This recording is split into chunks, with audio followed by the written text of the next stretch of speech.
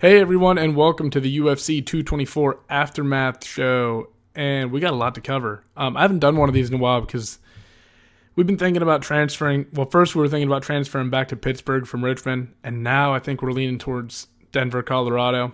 I've got a branch out there for work, so I'm able to go there. We went out and looked at it this past weekend, and we're kind of driving around seeing the neighborhood, so been pretty busy. But at any rate, we got quite a bit of MMA news to get through. What do we start with? First off, Dustin Poirier is going to be rematching Eddie Alvarez at UFC on Fox 30 in Calgary. And that's going to be an interesting fight because it had such a weird outcome the last time, right? Like, Eddie landed an illegal knee, and Dustin felt like he was in control, and then after that knee... Well, I don't want to say that Eddie was out of the fight, but it felt like Dustin was going to come away with the win, and that Eddie landed that illegal blow that really, kind of shifted the tide of the fight, if I'm remembering it correctly. I remember thinking, though, before that knee happened, that there was maybe a chance that Eddie Alvarez could come back and win that fight. I don't know. I remember them both being hurt. I remember them being good. I remember it being a good fight. I mean, you're talking about two of the elite fighters at 155 pounds. Dustin Poirier has been on a tear. Eddie Alvarez just knocked out Justin Gaethje back in December. I'm sure he's ready to get back in the saddle. It's a good fight, and it's probably a title eliminator, honestly. Then you got like Kevin Lee sitting there. 155 is such a mess right now. I mean, it's kind of figured out because Khabib has the title, but you still wonder what's going on with Conor, and then Tony Ferguson's there, and Kevin Lee's up there, Dustin Poirier, Eddie Alvarez. I mean, it's such a deep division. I don't know if this is going to be a title eliminator. I mean, you would think so. It checks all the boxes, right? I would think that Kevin Lee is going to fight the winner of this fight. Or maybe Kevin, depending on what Conor does, right? The whole division's kind of held up on what Conor McGregor's going to do. Because if Conor decides to come back, he's going to get the immediate title shot against Khabib. But if Conor does not come back, I would think that it goes to Kevin Lee, especially since this fight is already booked. It might be doing Kevin Lee some favors to not have a fight booked right now. I don't know. Regardless, it's going to be a good fight. Potential title eliminator is probably the best way to phrase it. Potential, keyword being the key word. What else? Nick Newell and Greg Hardy are set to fight on Dana White's Tuesday Night Contender Series this summer. And Nick Newell's a guy who... I should know this. I think he fights out of Legacy Fighting Alliance is where he's at right now. But I think he's got a great record, and he doesn't have one of his hands. And he's been doing really well, finishing guys and everything, man. He's impressive, and this is a good shot for him to prove that he deserves to be on the UFC roster. And as far as Greg Hardy is concerned, I really don't fucking care. I mean, the dude's been in trouble for domestic abuse, right? I don't want that guy in the UFC. I don't know. That's fucking... I'm sure he's good. He's a fucking athlete. He was a pro football player. Of course he's going to have potential when he steps into the sport, right? Like, his body's been conditioned for war and stuff playing football all these years, but I just don't like it. I could care less if he gets down to the UFC or not. Sad part is we'll all tune in and watch just to see what the fuck happens, right? So he'll still get views and stuff in that way, but I don't know. Not too concerned with whether he makes it or not. 50 Cent has been feuding with, well, I don't know if you want to call it feuding, but he was photographed doing some kind of paperwork with Scott Coker over some papers or something like that, right? And he's talking about fighting Rampage Jackson. What in the fuck is going on here? Rampage, a former UFC light heavyweight champion, is going to fight a rapper. A guy who's been fighting, and I think he wrestled all through high school, but he's been fighting for years. I mean, I don't care how old he is. He's going to beat the fucking brakes off of 50 Cent. I don't care if you've been you've never... It's a goddamn joke, but it's also entertainment value, and it's Bellator, so why the fuck not? You're competing with the largest MMA organization in the world in the UFC, so if you can throw fights like this together and get your views up, more power to you, fucking do it. But is it a smart... Is it even going to be... are they even going to be able to sanction this fight?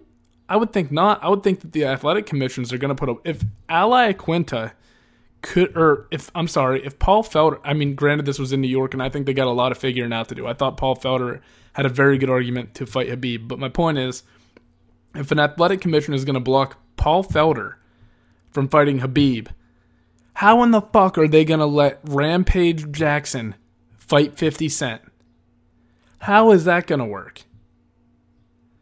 Oh my God. We'll find out, I guess, but I don't know. It just seems fucking crazy to me. You're going to watch a rapper get his ass beat, and that's all we're tuning in to see it. We already know it's going to happen. We just want to actually see it happen, right? Like, we actually want to see that. We want to see that dream become a reality, right? Or, I mean, I don't know. It's not much of a dream for me, but regardless, you want to see it take shape and actually see some type of fantasy like this take place. And with Conor McGregor fighting Floyd, that was a reach and everything, right? But it's not as crazy as this. Actually, CM Punk fighting is almost as crazy as this. So maybe it will fucking happen. Who knows? But the way things are going, I don't know. But if it happens, 50 Cent's just going to get his fucking ass beat. There's no getting around it. Another big topic, pretty big news. The Supreme Court, basically, I mean, in layman's terms, they left gambling up to the states. And I would imagine that most of the states are going to adopt it, right? And that's going to open... Well, the first thing that you have to worry about that I'm sure comes to a lot of people's minds is whether we're going to start to see fixed fights more often. This could potentially be harmful for the sport, but I really don't think so. I think that enough betting has been happening like illegally anyway, using offshore betting apps and stuff like that I really don't think that's going to matter. I think we're still going to see a pretty... I mean, maybe it'll happen once in a while or something big will happen, but I don't think it's going to turn into this massive problem all of a sudden. You know, I don't think you're going to see a whole lot of fighters. Maybe in lower level organizations, but when you start getting into like Bellator World Series of Fight or whatever World Series of Fighting is called now, Professional Fighting League or something like that, in the UFC, I don't think you're going to see shit like that start to become a real problem. I don't have this one written down, but we need to talk about Yair Rodriguez getting cut. And if it's actually true, if he actually has been terminated by the UFC and he's a free agent, first off, he's going to get picked up by Bellator. Almost definitely he's going to. And it's going to add another... I mean, Bellator's got some fucking talent over there, man. They got a lot of good people. They got a lot of great fighters. And adding a guy like Yair, who is... I mean, Frankie Edgar proved to you that he's not the best in the world yet. But he has potential to be. At some point in his career, that kid is phenomenal. He's explosive. He's fun to watch. Man, I just feel like the UFC fucked up by letting this kid go. But at the same time, you gotta take fights. And I don't know all the details of the situation, right? But to me, it sounds like Yair was turning down fights against Ricardo Lamas, and then he turned one down against Zabit. Magomed Sharipov, I think is his last name. Is how you pronounce it. I hope I'm not fucking that up. But you can't turn down fights. Like, you gotta fight. That's what you get paid for. I don't know all the stories. Maybe there's some reasoning behind why Yair was turning down the fights. I would imagine so, right? I doubt he's just saying no. Like, the kid wants to fight, I'm sure. So it'd be interesting to hear his side of the story. But I mean, according to Dana White, the kid's gone, and I would guess that he's gonna end up in Bellator if that really is the case. Oh, what else do we got? Tito Ortiz is talking about fighting Chuck Liddell for the third time. I also saw that John Jones wants to fly Chuck Liddell out to Albuquerque. He said he'd like beat his ass tomorrow or something, which is probably true to be. Chuck Liddell's getting old, and John Jones is, I mean, arguably in his prime right now. Regardless of how active he's staying, he's still in probably the best athletic shape of his life. He looked phenomenal when he fought DC. But anyway, Tito Ortiz versus Chuck Liddell 3 is interesting, I guess. It's going to take... Bellator's a king of putting on fights between all these old fucking legends that don't really have it in the tank anymore. So, I mean, you've been making a bunch of fights like that anyway. Why not just throw this one on the ballot as well? Fuck it. You know it's going to get... Like we just talked about with the 50 Cent thing. You know this fight's going to get... People are going to tune in to watch this. It's going to do nothing but help your brand out. We love watching these old fuckers fight. I don't know. I don't know what to think of that one. I would think that... I want to see what... I mean, Tito stayed more active than Chuck as of late, right? So you would think the upper hand goes to him, but it would be interesting to see how Chuck looks. I don't know. I don't know if that's going to end up happening or not. If Chuck really wants to do it, I'm sure it will. I mean, what the fuck? There's so much chaos going on. Anyway, all right, let's move on and actually recap the card that happened this past weekend. I didn't do a breakdown or anything for this, so there's no, like... betting results or kept track of the record. Like I said, I was traveling and stuff, and I was in Denver watching the fight. So, all right, let's start off with the first fight between Lyoto Machida and Vitor Belfort. And Lyoto Machida, oh man, he fucked Vitor up in the second round. He hit him with that, straight leg kick, straight up kick, and you know what it looked like? It looked exactly almost the same. It was the same leg, and his left leg and everything. It was the same exact way that Anderson Silva knocked Vitor out, right? And that's on a high. This knockout that Lyoto just had over Vitor is going to be played on highlight reels throughout UFC history. You know what I mean? It was that spectacular. It's going to be just like the Anderson Silva front kick to Vitor. It's weird that he might be the only fighter to get knocked out by 2 up kicks in the UFC. I can't think of anyone else that it's ever happened to. Maybe once. I don't think it's ever happened to anyone twice. Oh man, poor Vitor. But it's about time that he hangs it up, right? That might have. His wake up call should have came a little while ago, I think. But when he was on TRT, he was knocking out guys like Luke Rockhold, who's one of the best in the world. And you take him off that, and now he's. Since then, who's he lost to? Chris Weidman. I can't think of anyone off the fucking top of my head. Lyoto now, obviously. I don't know. I can't fucking remember off the top of my head. But the point is, it's about time for Vitor to get on out the door. And for Lyoto, kind of the opposite, right? He's been looking good, and he beat a young up-and-coming prospect and Eric Anders before this. Just knocked out Vitor. Granted, I don't think the Vitor win's a great win, but it proves that you're still there. Like, you're still a little bit of a problem at 185, right? And I don't know who you give this guy next. We'll talk about that a little bit later. But big win for Lyoto Machida, and he did it in highlight reel fashion. Very impressive knockout over Vitor. And Vitor's had a long career, man. He's had a rough... He also, I believe... His sister was kidnapped by, I think, the Brazilian mob. Was that it? Or mafia? And, burned alive. And this kid, he's had a rough life. And he was going through all that as he was coming up in MMA. So, I don't know. I wish nothing but the best for Vitor. He's been an honorable guy the whole time he's fought. I've enjoyed watching him fight.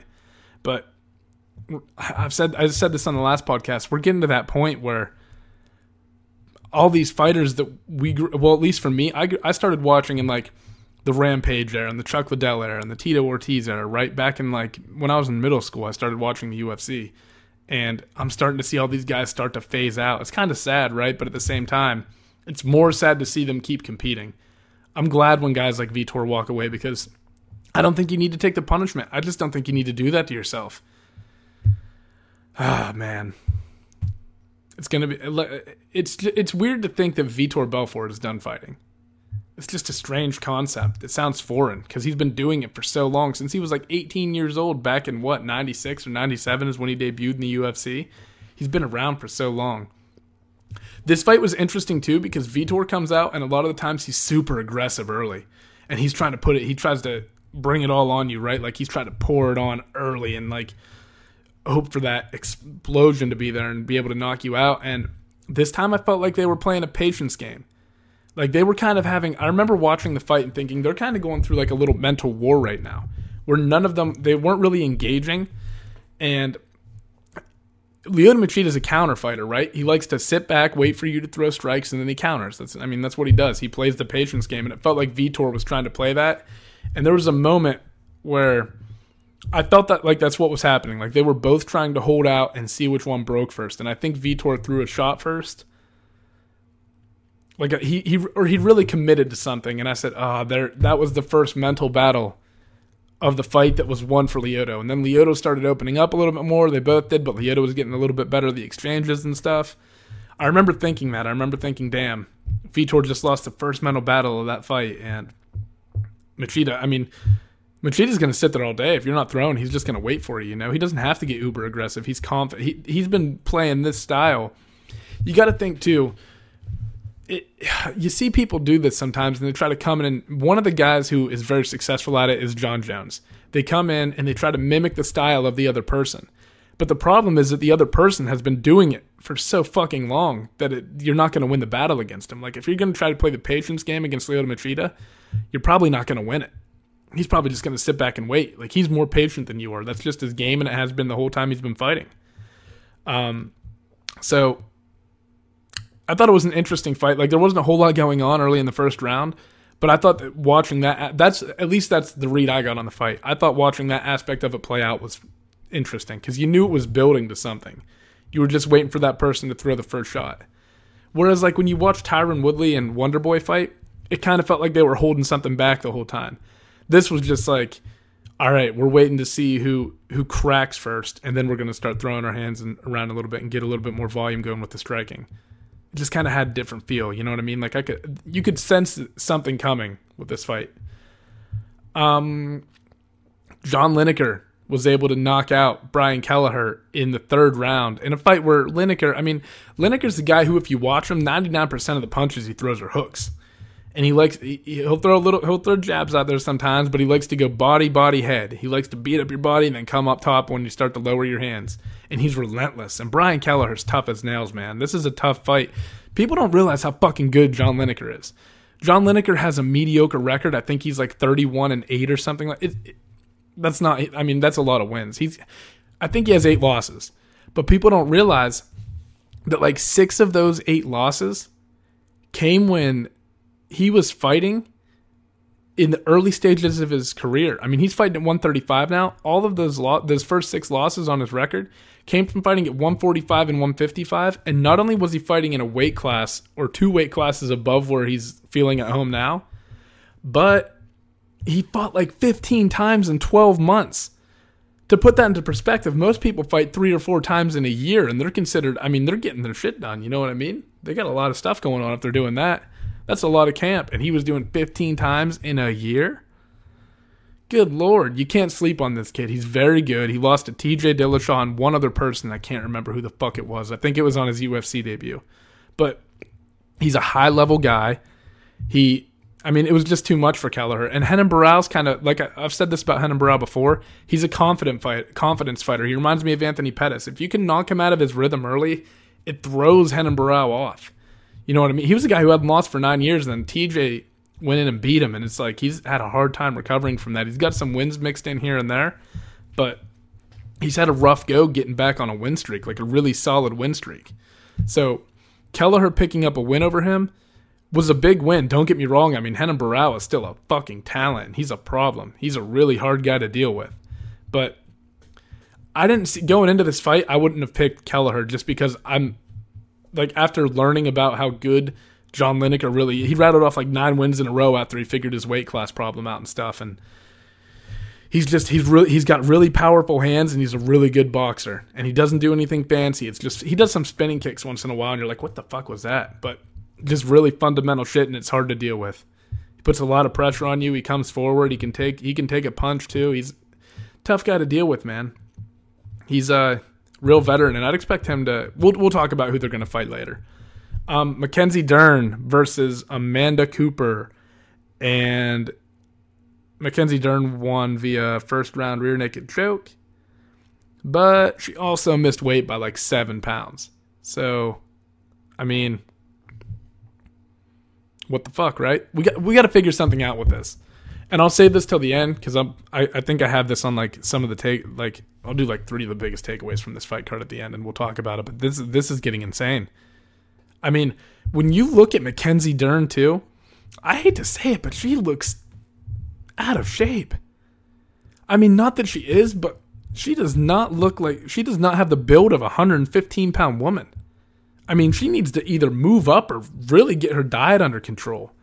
I understand that it's harder for women to cut weight, but when you look at the way she's built, I mean, she could use some toning up. I'm just being fucking honest, right?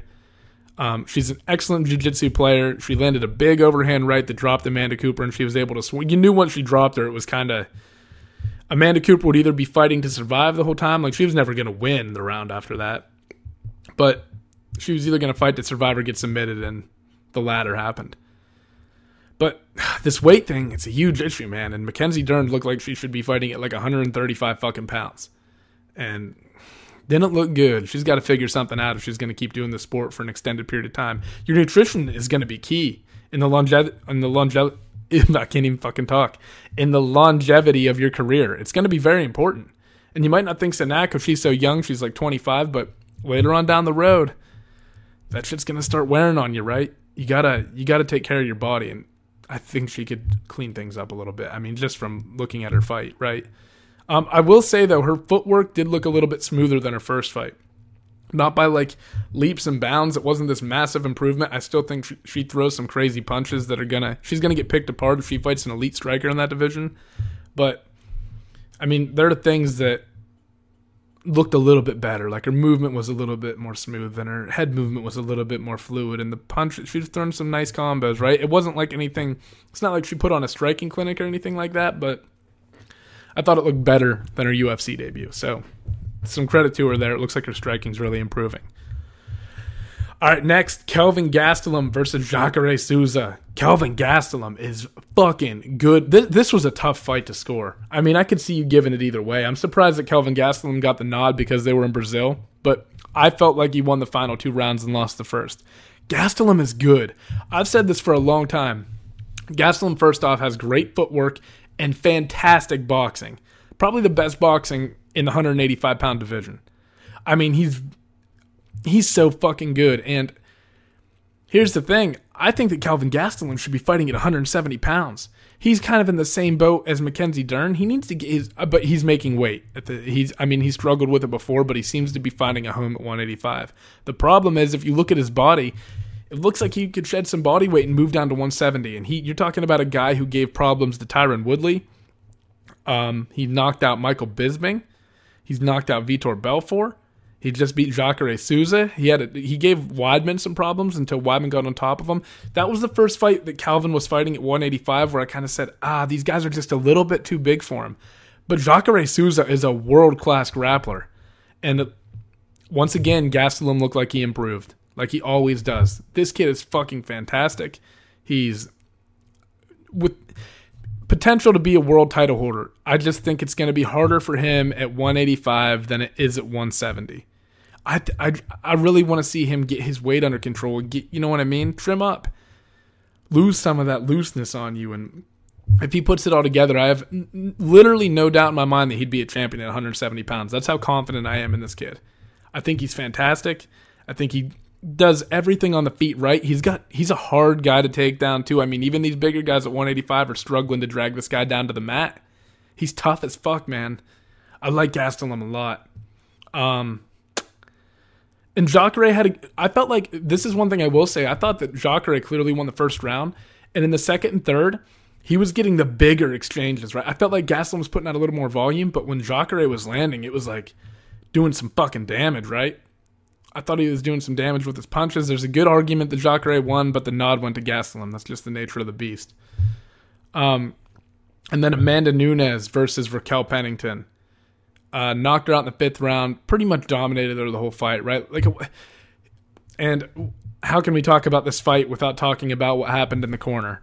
Where going in to the 5th round, between the 4th and 5th round, Raquel looked at her corner and said, I want to stop. I'm done. I don't have anything left. And now, I mean, shit like that makes it out to mainstream media, like ESPN and people who are like not completely educated in MMA, right? Like this is new to them. This wide blanket coverage of the sport is new to them. They're not used to doing this. And I heard a lot of people say, I mean, just off hearing that, they're like, oh, well, they should have stopped the fight. They should have stopped the fight. Why didn't they stop the fight? The fighter said she wanted to stop. No reason for the fight to keep going on. And I get that. Trust me, I understand that side of the argument. I do. But what you guys don't realize is, or a lot of people, and I mean, it's not like I realize, right? I think I'm just aware of the fact that, I don't have personal experience with this, but I'm aware of the fact that certain corners and certain fighters, different things work for different people. Like, some people like to get fucking smacked in the face before they go into a fight, and for other people, you got to crack jokes for them, and for some people, you got to get them fired up, and people like to listen to music, some people like silence. There's a lot of different dynamics and personalities that you're dealing with. And one of the things I'm wondering is what if in training, or when things start getting a little bit tough, Raquel says stuff like that or things similar to that, and then her corner's like, fuck that, you can do it. Or the people in her gym are like, no, you're not quitting, get up, go, go, go, and that gives her fuel. It could be. Maybe that's a habit that she has. And you guys have to think, too, don't get me wrong, she was losing, but the outcome of this fight made it seem much more drastic than what was happening in rounds 1 through 4. I mean, Amanda Nunes dropped her, got on top of her, got on her back, and started wailing on her, and blood's pouring out of her face, and I understand that looks bad. But rounds 1 through 4, while obviously tilted in Amanda Nunes' favor, were not like the craziest beatdowns I've ever seen. I've seen people go into rounds in worse shape than Raquel was in, and I think her corner knew that. And when you have a fighter who has put their heart and soul into an 8 or 6 week camp, however long it was, you're getting ready for a fucking 5-round title fight against the best 135-pound fighter, female fighter, arguably who has ever lived. And you're about to go into the 5th round with her, and if any magic's going to happen, there's only 5 minutes left to do it, right? You've only got 5 minutes to pull off a massive upset and turn this thing around. And I think they asked the coach and her girlfriend, Tisha Torres, afterwards what they thought about it, and they said if she would have walked away, she would have regretted it for the rest of her life. And I completely agree. You had 5 minutes to go out there and find out if you could do it and if you could even survive. There's some pride in that, some confidence in that. Obviously, it didn't work out that way, but I'm kind of on the corner side on this, man. You guys, I don't know what Raquel Pennington's tendencies are in the gym. I don't know anything about her. I don't know what it takes to get her motivated. I don't know what it takes to get that fire lit under her ass, but her camp and her girlfriend do. And they seem to agree that the right thing to do was to send her into the 5th round. There are no other people on planet Earth that are going to know if they did the right thing other than Raquel and her corner. I'm going to side with the corner on this one. As much as your personal beliefs might be kicking in and saying like, oh, well, she said she wanted to stop. Yeah, but did she really? Or was she just expressing frustration? You got to think you're in the middle of a fist fight and you're clearly losing and you know you only got 5 minutes left and you're feeling defeated. Maybe you're not feeling like beat up here, but you're just feeling defeated emotionally. The coach has got to send you back out and try to push you through that, because what if you do pull it off? You know what I mean? It's much more complex than people are making it out to be. I think there's a lot going on there, and like I said, I'm not saying that your opinion is either valid or invalid, right? You're entitled to your opinion. I just think in this particular situation, no one knows Raquel Pennington like her coaches do and her teammates, so I'm giving the benefit of the doubt to them. I'm trusting in the decision that they made. All right, let's talk about what's next for the defeated. I used to say losers, and then I felt so bad because I feel like these people put so much work into what they do, and it's such a tough sport and such a, they pour everything into this, and then all of a sudden, it can be yanked away from you you get clipped one time, and you can get dropped, knocked the fuck out, and then the fight's over, right? All that work you put in for 8 weeks or 6 weeks or however long your camp was is ended on one punch.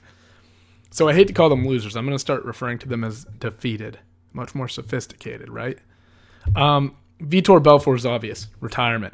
Don't do this fucking Legends League shit that you're talking about where you get all these old-ass fighters to come. Don't do that. Don't do that to your brains. Don't do that to... Just for the sake of the sport, don't open something like that up. Just retire. Be involved in MMA and mentoring young people. I mean, Vitor could open... I don't know. Maybe he already does, but if Vitor opens up some type of gym and mentors young fighters, it's going to make tons of money. He's got a ton of knowledge to bring to the sport.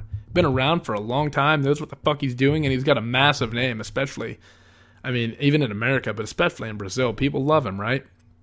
Vitor's the fucking man. So, enjoy your retirement. For Brian Kelleher, I don't know.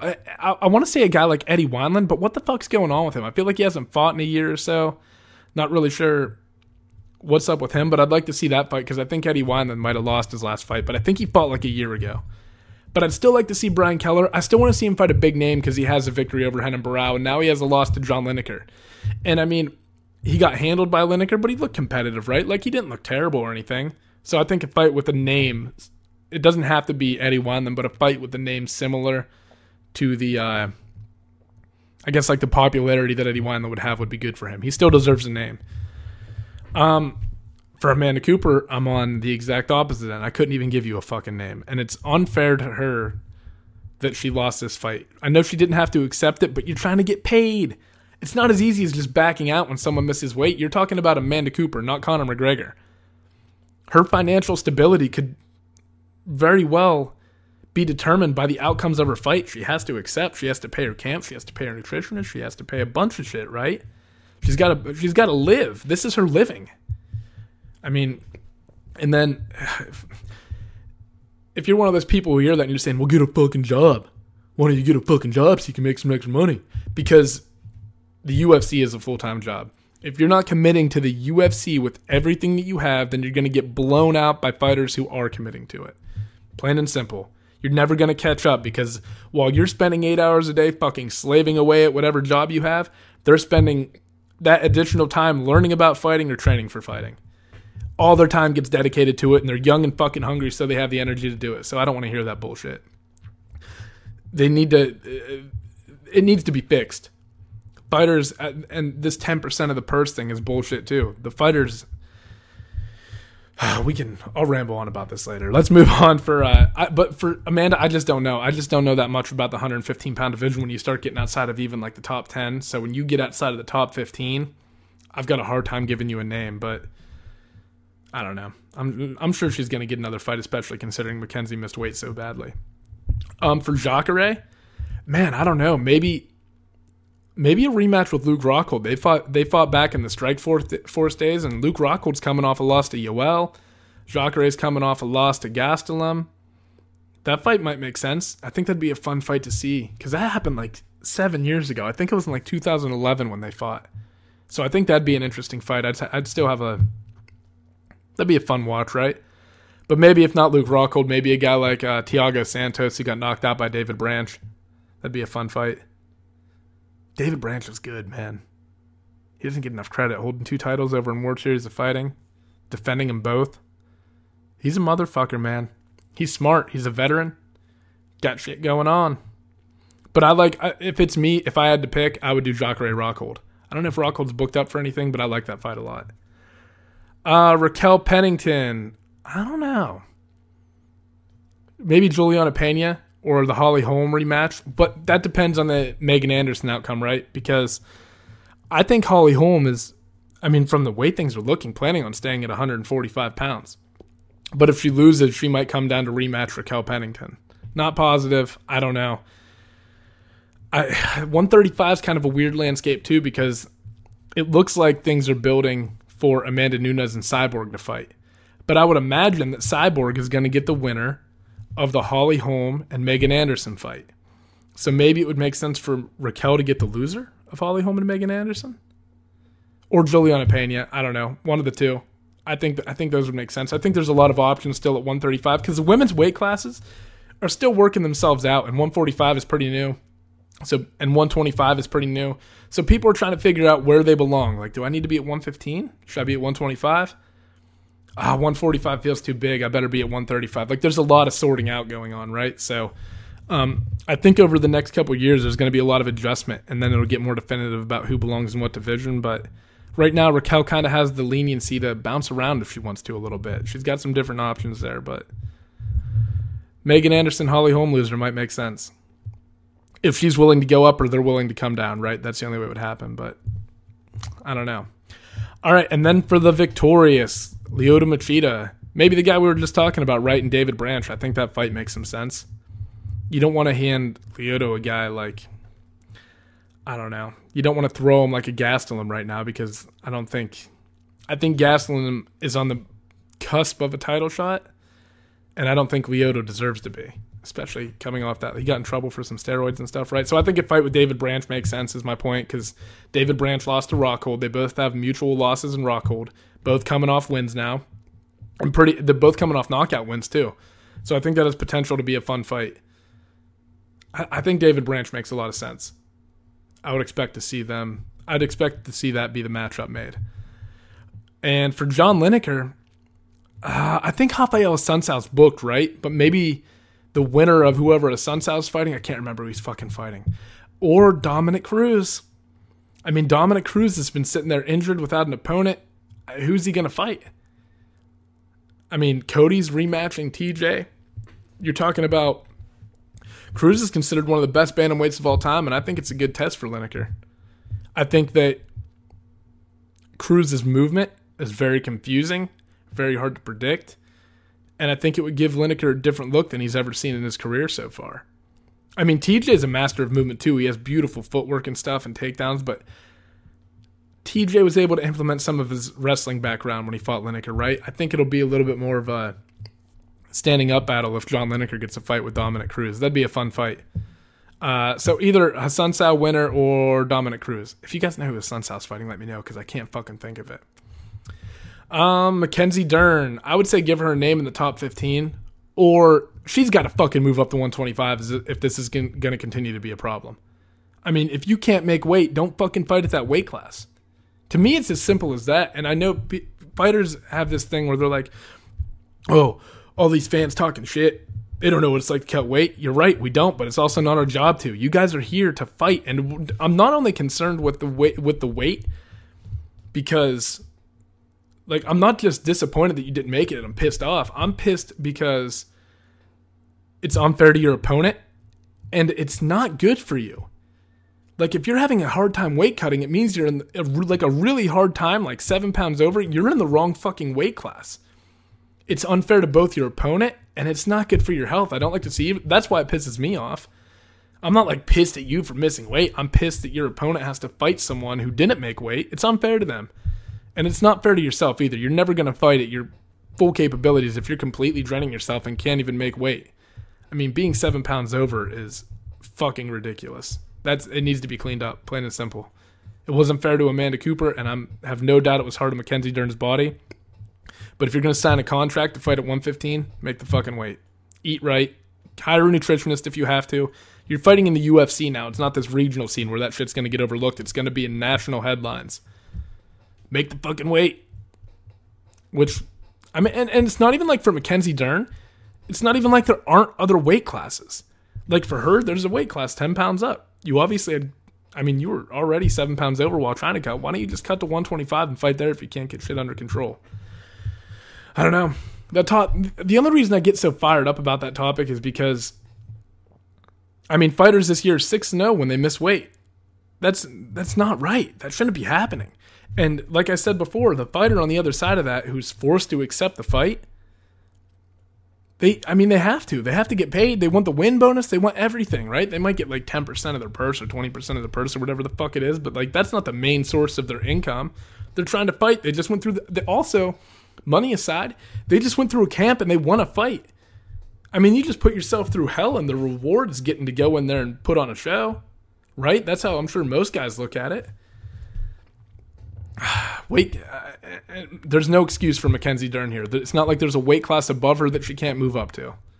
125 is 10 pounds up. Can't make 115. Move to 125. Easy as that. Kelvin Gastelum, though. I mean, I was just ranting about how I think he'd 100% be a champion at 170. I'd really believe that. But there's a good argument that Kelvin Gastelum should fight the winner of Yoel Romero and Robert Whittaker for the title.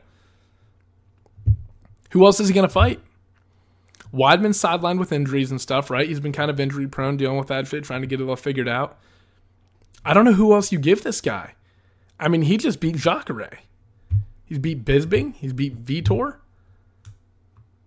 I don't know who else you give him other than the winner of the, you know, and I know you if that happens, you'll probably hear from Weidman about how Weidman beat him, but Weidman hasn't been healthy lately. It's been a long time since he fought, man. Gastelum's had, I think, 2 fights since then. 2 or 3 fights since then. One of the 2. And he looked fantastic on Saturday night. So do not be surprised if Kelvin Gastelum gets a title fight against whoever wins at UFC 225 in Chicago. I really think that's going to be the next move for him. He's fucking incredible, man. He's going to be... and a fight with either Yoel Romero or Robert Whittaker is an exciting fight. It'll tell us a lot about Kelvin Gastelum, that's for fucking sure. And Amanda Nunes. I don't know. I don't know what's going to happen with her. Like I said, it feels like Megan Anderson and Holly Holm. It feels like the winner of that should fight Cyborg. But in reality, I think the fight to make right now is Amanda Nunes versus Cyborg. I think you're talking about 2 of the most dangerous women in the world. Cyborg's probably a little bit bigger, but Amanda Nunes is not a small girl by any means. She has some serious power on her hands, and she Great combinations. Uses all of her tools very well. Punches, kicks to the body, leg kicks. I mean, she's attacking you everywhere. She put on a clinic Saturday night against Raquel Pennington. So, I mean, maybe Amanda Nunes could also fight the loser of Megan Anderson or Holly Holm. That doesn't seem to make a whole lot of sense, but I don't know what else to do for Amanda. I think that the Cyborg super fight is probably the way to go, but like I said, it feels like Anderson and Holm are... Well, if Holm beats Anderson, then undoubtedly Nunes should fight Cyborg, right? Because Holm's already lost to Cyborg. So I think the Nunes fight would make a lot of sense there. But if Anderson wins, Cyborg and Anderson have been talking about fighting for a while, so that fight might happen. I don't know. Like I said, 135 and 145, I just feel like it's got a lot of sorting out to do. All the female divisions kind of do, so we'll see what happens. I personally would love to see Amanda Nunes versus Cyborg, especially after the performance that Amanda just put on. All right, 3 biggest takeaways. One we've already harped on for quite a while. Missing weight is turning into a massive problem. Fighters are fucking 6-0 after missing weight. It's unfair to the opponent. It's not healthy for the person who misses weight, who's putting their body through that. Yeah, I'll quit harping about that because we did a pretty good job of bitching about that with Mackenzie Dern. But that pisses me off. You know? Make the goddamn weight. And when it's like 1 or 2 pounds, and maybe if it was short notice, I don't even bat an eye at it. I'm like, what the fuck ever. Like when Yoel Romero missed against Rockhold, I was like, it was kind of short notice. It was like by a pound or 2. Big fucking deal. Rockhold doesn't care, and it's not going to make a difference in the outcome of the fight. But when you're talking about 7 pounds, and you knew this fight was coming, you fucked up. Or 6 pounds, whatever the fuck it was. Next takeaway, there is a massive gap.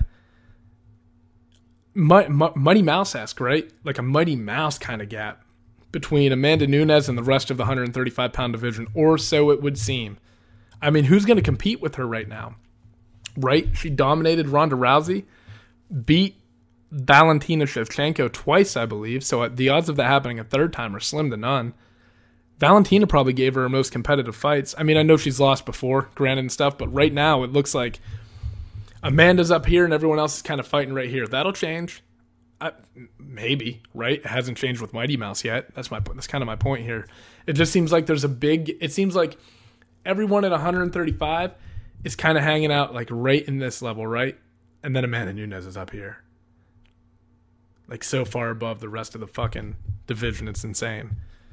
Because Raquel Pennington is no fucking joke, man. She beat Holly Holm, right? I mean, Raquel Pennington's good. And she just got dominated.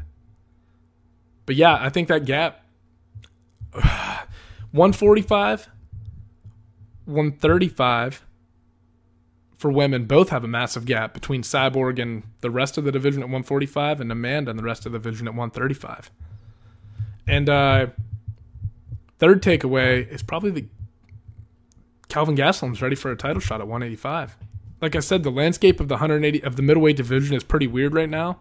So it sounds strange that Gastelum should be getting a title shot, but I don't know who else he fucking give it to. Can't give it to Weidman. Can't give it to Rockhold because he just lost to Romero. Can't give it to Machida yet. Can't give it to David Branch because he lost to Rockhold, who lost to Romero, like we just said. Yeah, there's just not a whole lot of people up there that I think are deserving of the shot, so I think you're going to see Kelvin Gastelum go in and get it. That's crazy. Because I always thought that if he won a title, I thought he would look good at 185, but not as good as he's looked. I mean, you're talking about a guy who won the Ultimate Fighter but was picked last on it. Now he's going to be fighting for the 185-pound title. That's pretty impressive, right? Shocked a lot of people. And he continues to get better every single fight. And he's, like I said, he's a hard guy to take down. So even if Yoel Romero, a guy who you're like, well, maybe Yoel will just take him down, but Gastelum has good takedown defense. So maybe it's not as easy for Yoel to drag him to the ground. Yoel's such a high-level wrestler, though, like an Olympic-caliber wrestler coming out of those fucking programs where they create machines in Cuba. I don't know. I think Gastelum deserves it, though. I think that's what you're going to see next. And I think he gives both guys a really tough fight. I am going to do a dissection for the fights coming up this weekend that are headlined by Damian Maia and Kamaru Usman. Not a whole lot of big names on this fight. I don't think it's going to get a ton of views or attention, really, but Kamaru Usman is phenomenal at 170 pounds. He's been giving a lot of people problems. A lot of people have been ducking him, and he's fighting a guy in Damian Maia who's a veteran. I mean, a real veteran, one of the best jiu-jitsu practitioners that's ever come into MMA. So, and Usman's a guy who can do it all, but I think he relies pretty heavily on wrestling a lot of the time, right? Like, he mixes in his takedowns, and do you want to go into that world with Damian Maia? And are you able to prevent Maia from taking you down as efficiently as, like, Tyron Woodley did? I don't know. We're going to fucking find out. I think it's going to be a good fight card. I'm not saying it won't be a good card. There's just not a lot of big names on it that a lot of people would recognize. I don't even fucking recognize half of them. Right? Not that I'm this MMA guru or anything, but, like, I watch it enough that I know a lot of the fighters on the cards, and I don't know a lot of the people on there. I have a lot of catching up and fucking research to do for the breakdown for that one. But I think that's going to wrap this episode up, guys. Thank you for listening, and tune in next time. Later.